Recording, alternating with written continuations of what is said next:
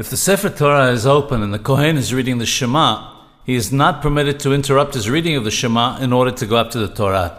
Even if he's the only Kohen in the synagogue, he may not be called, and another member of the congregation goes up in his place. Even if the Torah has not yet been opened, they do not wait for him. This is because waiting for him would place an unnecessary burden, a tirha, on the congregation.